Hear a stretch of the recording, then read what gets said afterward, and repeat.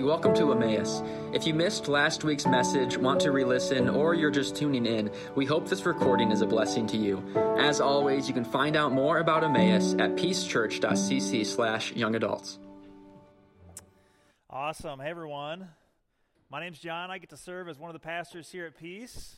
Know a lot of you, some don't know some of you, so great to meet you guys. Be happy to chat and get to know you a little bit better later this evening. But thanks for the privilege of getting to teach tonight. It's my pleasure to get invited by Logan to do that. So thanks for letting me hang out with you tonight. I'm going to introduce our topic a little bit, and then we'll open the text and get to look at it. But Logan asked me to speak tonight on toxic friendship. And I'll be honest with you, the first thing I did is I looked back at Logan and I said, what in the world is toxic friendship? That's a new phrase to me. Obviously, all of you are looking at me like I'm crazy, so it's not a new phrase to you. But this was a new phrase to me when he shared this with me. So I did my homework, I did my cultural research, watched some YouTube videos, and learned a little bit about toxic friendship. But I'd love to hear you guys' definition before I start talking about it. Does anybody mind sharing what you think is the definition of a toxic friendship? Yeah, go ahead.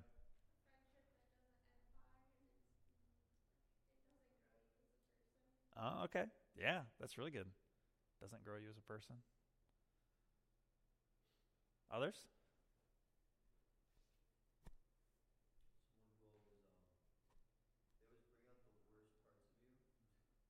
Somebody brings out the worst parts of you. Yeah. Somebody over here. Yeah.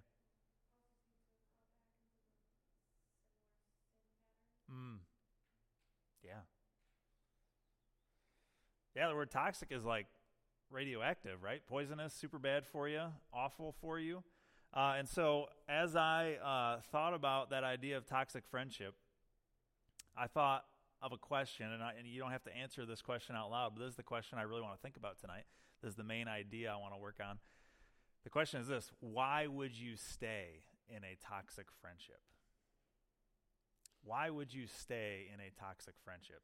So I think there's lots of practical things you could talk about, right? I actually got online, Googled this, looked at some different things.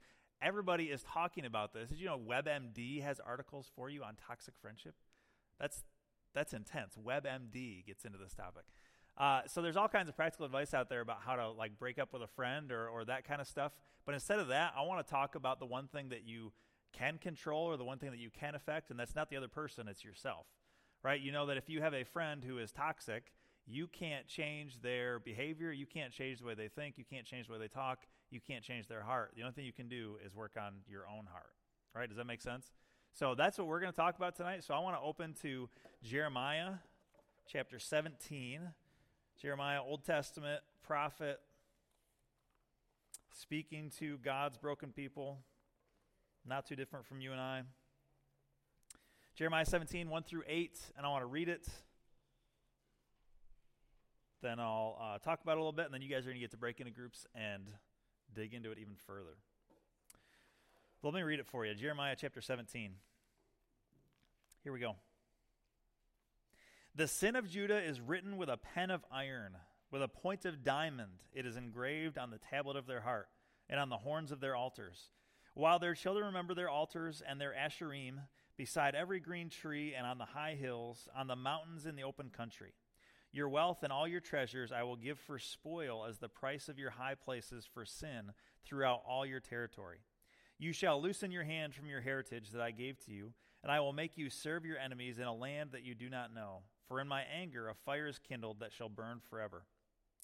Thus says the Lord, cursed is the man who trusts in man and makes flesh his strength, whose heart turns away from the Lord. He is like a shrub in the desert and shall not see any good come. He shall dwell in the parched places of the wilderness, in an uninhabited salt land. Blessed is the man who trusts in the Lord, whose trust is the Lord. He is like a tree planted by water that sends out its roots by the stream and does not fear when heat comes, for its leaves remain green, and is not anxious in the year of drought, for it does not cease to bear fruit. We'll stop right there. Let me pray real quick, and we'll keep going. Father God, pray that you would open up our hearts to hear your word. Pray that you would help me as a broken instrument to get to share. And God, I pray that as we break into groups also, that you would bless the conversation, that we would get to understand more what your word is saying, and that our hearts would be pierced and challenged and encouraged. Thank you, Father. It's in Jesus' name we pray. Amen. All right, quick word of context here. What in the world's going on in the book of Jeremiah? So Jeremiah is a prophet, and he's speaking to, so in the Old Testament, it's a story about the people of Israel and God's work with them. And the people of Israel, unfortunately, as God's people, don't always follow God. They don't always listen to what he says. They live in sin, and they run away from him, and consequences happen. And one of those consequences is the nation of Israel gets split into two pieces. So you got the northern part of Israel called Israel, and you got the southern part called Judah. And you might have heard here in the text, the prophet Jeremiah is in the southern kingdom of Judah, and he's preaching to those people. And so around the time of Jeremiah, Judah is coming to the end of its life. The nation itself is coming to the very end. So Jeremiah becomes a prophet during the reign of a king named Josiah. He's the best. He's one of the best kings that Judah's ever had. He's really good, does some good stuff. And shortly into Jeremiah's time, Josiah dies, passes away, and then we have a series of really bad kings. And the nation of Judah does a few different things. Right? They're supposed to trust God for their security and say, we trust God. He's got us. He's in control, and we're not going to worry and try to go our own way. We're just going to follow him. But instead, they spend all of their time trying to find other people to prop them up. So they run to the nation of Egypt, and they say, Egypt, even though God forbid us from going to you for help because you're some bad folks over there. They do it anyways. They go over there, and they're trying to create an alliance with Egypt, and then that doesn't work out for them, and so they go to Babylon and try to work with Babylon, and then they betray Babylon for some other countries. And Israel, or the nation of Judah and Israel, spend all of their time trying to prop themselves up, trying to lean on other nations for their security instead of the Lord. And the nation of Judah only lasts about 20 years into Jeremiah's preaching. And then the nation of Judah itself collapses, falls apart, and Jeremiah actually gets sent into exile with some of his countrymen, and he spends the rest of his days preaching there in a pretty miserable situation. Fun background story, right? Good stuff. Fun, exciting. So let's get into what's going on in this text. Look with me at the beginning of Jeremiah 17. And I want to just set you guys up for some discussion about the text and also analyzing your own hearts here in a few minutes. So if you look at the beginning there, it says, the sin of Judah. All right, so the nation of Judah, what's their sin? It's written with a pen of iron with a point of diamond engraved on the tablet of their heart. If you had to imagine, what do you think a pen of iron or a point of diamond is used to write upon? Like paper or something else? Stone. Yeah, you guys got it. So the sort of illustration or the analogy, the picture that Jeremiah is trying to paint in our minds is that the people of Judah have a heart of stone. The people of Judah have a heart of stone. It takes a pen of iron, it takes a point of diamond to write on there. It's the tablet of their heart. Their hearts are stone. It's hard towards God. It goes on to say, their children remember their altars and their asherim beside every green tree and on the high hills. Does anybody know what the asherim are? Anybody know what an Asherah pole is? You ever heard that phrase before? Getting into some Old Testament history stuff here. So it's a place where people would worship an idol, and this is like above PG-13 rated. So I'm gonna tell you it's in the Bible. So an asherim. Does anybody know what an asherim actually looks like? What the symbolism is? The idea? Has Logan shared this with you yet? He hasn't. Yeah, that was actually okay. Well, I'm not going to give any pictures or anything, but Asherah poles were actually a large male genitalia that they would gather around, worship, and do lots of nasty, bad things in front of, and that was a part of their cultic worship. So this is evil, awful sin of the heart because they're turning against God towards idols, but it's also just plain gross, right? This is on multiple levels a bad thing, right? So their hearts and even their bodies, their whole thing, they're going against the Lord. It says all over the place, right? Beside every green tree on the high hills and in the open country. So whether the ground is high, whether it's flat, or whether it's got trees on it, you guys are doing this bad idolatry stuff, is what he's saying. So consequences come in the next sentence there. Your wealth and all your treasures I will give for spoil as the price for your high places for sin throughout all your territory. So he says there's a consequence for your sin. It said, I'm going to give away your wealth. Verse 4, you shall loosen your hand from your heritage that I gave to you. You're going to lose the land. The land was Israel's heritage. I will make sure you serve your enemies in a land that you do not know. That's the exile that I was just telling you about a second ago. And then we get into verse 5 through 8, which I would say is sort of the underlying problem that the prophet Jeremiah is addressing in the people, and really the idea that we're talking about tonight. Verse 5, thus says the Lord, cursed is the man who trusts in man and makes his flesh his strength. Cursed is the man who trusts in man. So as we think about the idea of toxic friendship, what is really the problem in toxic friendship? Like, the problem is that we choose to lean on, we choose to trust in, we choose to fear, maybe be another word. We desire the approval of people who we shouldn't.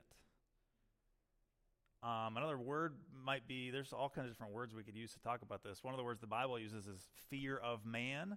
That word fear might seem backwards. You say, well, I'm not afraid of my friends. But sort of fear and desire are flip sides of the same thing, right? If you want somebody's approval, it means that you fear their disapproval. So wanting something and fearing something are actually two sides of the very same coin. I don't know if anybody here does anybody here identify themselves as a people pleaser? I saw a few hands. Thank you for the honesty. You are all wonderful people for your honesty. Let me ask another question. And I'm raising my hand already for this question. How many of you get a little nervous when you have to speak in front of a group of people? Okay, now you didn't realize it, but that means that you all are people pleasers. Boom. Mic drop. Because if you get nervous in order to stand in front of a group of people, you know what that means? That means that you care what they think. That means that you want their approval. You want them to like you. So you are actually a people pleaser, though you do not know it. All right, and that's what the Bible calls fear of man. We want people's approval. We fear their disapproval, and so we do certain things. Verse 5 says, cursed is the man who trusts in man, or who fears a man, or who wants his approval, or who puts all of his hopes, his dreams, his securities in a human being. All right, and the rest of verse 5 says that that's the opposite of following the Lord. It says, whose heart turns away from the Lord. All right, and then it gives some imagery to kind of describe that. I'm going to jump down to verse 7. Blessed is the man who trusts in the Lord, whose trust is the Lord. Okay, so the contrast is you can either trust people or you can trust God. Right, the nation of Judah wanted to trust in Egypt. They wanted to trust in Babylon. They ran to other people for their security. And God is saying, no, you should have just came to me. And I think what I'm saying is that when I think about the idea of toxic friendship, I think you can't control that other person and what they do, but you can control your own heart. Why do you stay in the friendship? Why do you stay in the relationship? Well, the real problem is your own heart, isn't it? The real problem is that you're saying, I know this isn't good. I know I should probably get out of this, but I care too much about what that person thinks. Or I'm afraid to be lonely, so I'm going to stick with this person who's bad for me. Or I'm afraid of being alone the rest of my life. I'm going to stay in this other kind of relationship that isn't good for me because I'm afraid of what's going to happen. I'm afraid of what my other friends will think if I abandon this relationship. I'm afraid this person will hurt me if emotionally or physically, if I abandon this relationship. All of these things come back to fear or idolatry or desire for something more than God, right? We're trusting in a person for our identity, for us being whole, instead of trusting in God. You follow me? Does that make sense to you guys? Cool. Awesome. I'm excited for you guys to get to talk in groups further about how that applies specifically in your lives. So I got some questions here for you. And also, are you guys running the slides? Go ahead. You guys rock. You're doing great. Thank you. We've got some questions here for you guys to talk about in groups, but also, quick plug, I could talk for a long time about this, but this is a book. It's called When People Are Big and God is Small. Does that title make sense? When people are big, that's kind of what we're talking about. People are bigger than God. When people are big and God is small. This book, I cried my way through this book. This book sort of analyzed me from the inside out. It saw all of my failures and my sins and identified them and helped me turn to Jesus instead of to people for things. So I would just recommend this to you. This is an awesome book. It'll change your heart, I think, in this category. So Logan, anything else I should say before we head off to groups and do some discussing?